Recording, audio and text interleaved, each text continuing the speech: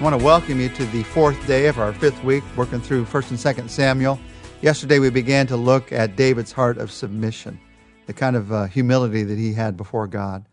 Yesterday we looked at the fact that submission means you have the ability to put things in God's hands. You have the ability to leave things to God's judgment. And then there's a third ability that is part of submission, one that you and I, certainly all of us, have to deal with almost every day, if not every week, every month, every year of our lives. And that is the ability to wait upon God's timing. One of the times when most of us have to most submit ourselves to God is when we wait upon His timing. David knew that he would be king. He'd already been anointed by Samuel, but it was not yet God's right time to make him king. And in this in-between time, Saul was attacking him, trying to kill him. He had to feel like, I got to force the issue here. I got to get my timing going here. But he knew, he'd been told it's not God's timing yet. Have you ever known that God wanted something, but it wasn't yet time? Of course you have. Of course you have. And that will test your submission like nothing else.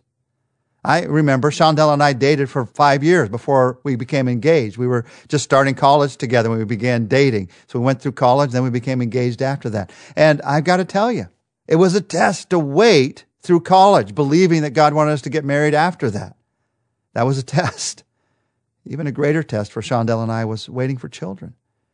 When we became married and we believed God wanted to bring children into our lives and tried, and the doctors told us children probably wouldn't come into our lives. It was a real test of submission. Are we going to trust God through this? And I got to admit to you, there were many times when I wondered who to trust or what in the world God was doing. This tests your heart for God. A lot of God's greatest servants, in fact, failed this test. Abraham failed. He tried to find his own way to bring a son into his life before God brought Isaac into his life. God had to tell him, no, that's not the son I planned. Moses failed. You might remember that he started by killing the Egyptian to protect his people. And God had to say, no, that's not my plan. But David submitted. One of the reasons he's called a man after God's own heart is, even with his failures that we're going to look at in a few weeks, he submitted to God. It is so hard to wait. But you and I, we learned some valuable lessons from David on how to wait upon the Lord. Just some things to know in our minds and our hearts.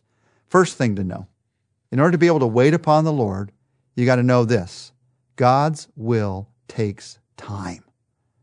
God's will takes time. Our will doesn't always take time. God's will takes time. The fact that it takes time is somehow amazing to many of us in our hurry-up world. I mean, God could do anything. He could do it as fast as He wants to. So God's will has to always happen immediately, right? No. He waited 25 years to give Abraham a son. He waited 430 years to set the people of Egypt free. And most shocking to me of all, He waited thousands upon thousands of years of human history before He sent His Son to die on a cross to be resurrected. Now, why does God's will take time? I don't know all the reasons, but David's experience is a good indicator to us of God's reason in this, of two of the primary reasons for this: the patience of God and our own need to grow. That's why God's will takes time. One reason is related to God, His patience. God was patient with Saul. He knew that Saul was not the right leader, but He gave Saul time to commit sin after sin after sin and go down the wrong road after the wrong road after the wrong road. God waits because He's patient. That's why He waited to let the people in Egypt free. He was giving the people in the promised land that He was going to send them to time, the Bible says, to complete their sin.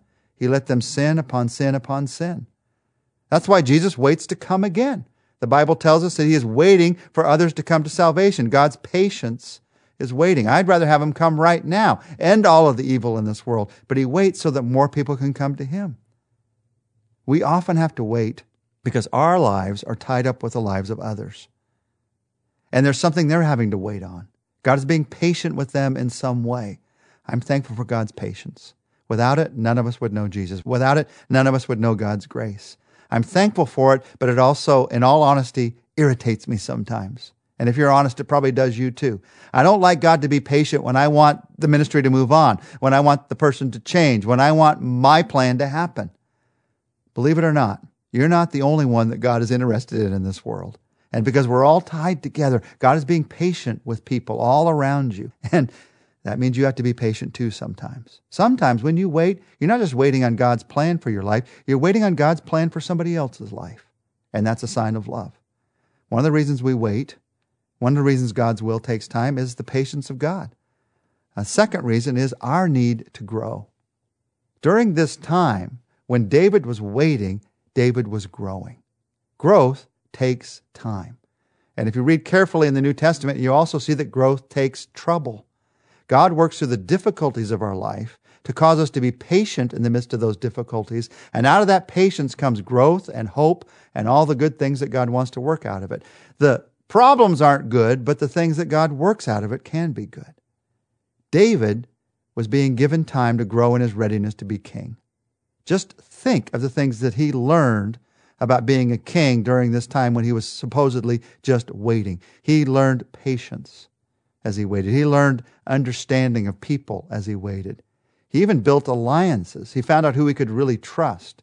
When you're the one who's kicked out of the capital city, the people who go with you, who might be going to their death, those are the ones you can trust. He learned a lot during this time. He grew during this time.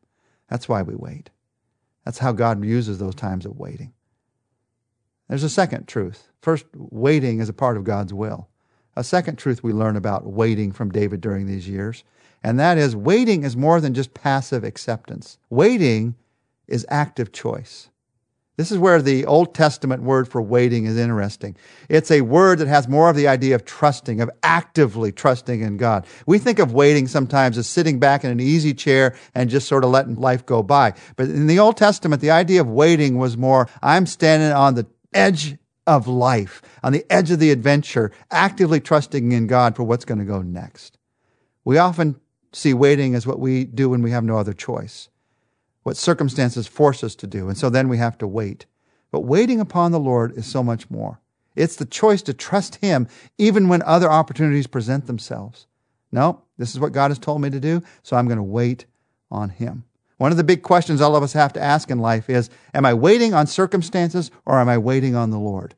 If you're waiting on just circumstances, then you might marry the first person that comes along. You might take the first job that comes along. But when you're waiting on the Lord, then you ask Him, Lord, is this the right person? Lord, is this the right job? And you do the thing that He's asked you to do. Waiting upon the Lord is a declaration that my trust in the Lord is greater than my desire to change my circumstances, is greater than my desire to reach that goal. David's goal was to be king. He could have fast-forwarded that goal by killing Saul, but he wouldn't do it. He actively chose to wait upon the Lord. That's submission. Now, David's experience helps us to see that in order to make that choice to trust God, active waiting, there are a couple of things you're going to have to do. You're going to have to reject some opportunities, and number two, you're going to have to refuse some advice. Reject some opportunities. In the cave, by a fire later, David has these opportunities to take Saul's life. But he rejects those opportunities because he knew it wasn't God's timing. God will give you a sense of that as you talk to Him. And you also have to refuse some advice. There's some people who love you very much who will say, oh no, go after that, or don't go after that. And out of their love for you, they're trying to protect you, or they're trying to get you what they think you want as soon as they can get you what they think you want. They love you, and so they're giving you that advice. But David got some bad advice as he walked through this time. You'll get some bad advice too sometimes from people that love you. What's the Lord want you to do? How can I actively choose to wait on His plan for my life rather than grasping for my plan for my life? Now, as I talk about this, I realize this idea of submission, it is an incredible challenge. But the challenge is worth it. It will bring new life to your marriage as you submit to one another. It brings new joy to your relationships with brothers and sisters in Christ as you submit to one another. It brings new strength to your relationship with the Lord. It brings a new kind of adventure and vibrancy to the ministries that God has given in your life. So how do you take up this challenge? What decision do you need to make today? You might need to trust your life into God's hands. You've been holding on to your life. We talked about trusting things into God's hands yesterday. You might need to trust your own life into His hands. That's where it begins. Or you might need to recognize again that your life is in His hands. You might need to stop judging and start living. Or you might need to call upon God's strength as you wait for God's plan in your life. Let's ask for God's strength to do that right now. Our Father, we come to You and we ask for strength to do what we can't do on our own. But Your Spirit within us can strengthen us to do this. So Lord, help us to recognize today that our life is in Your hands. And maybe for the first time to say, Jesus, I put my life in your hands, asking for your forgiveness, asking for the life that only you can give. God, help me to stop judging and to start living. Help me to leave judgment to you. And Lord, help me to call upon you as I wait. Instead of letting the disappointments overwhelm me and make me focus on myself, I pray that the disappointments would cause me to focus on you even more, God, who you are and the plan that you have for my life.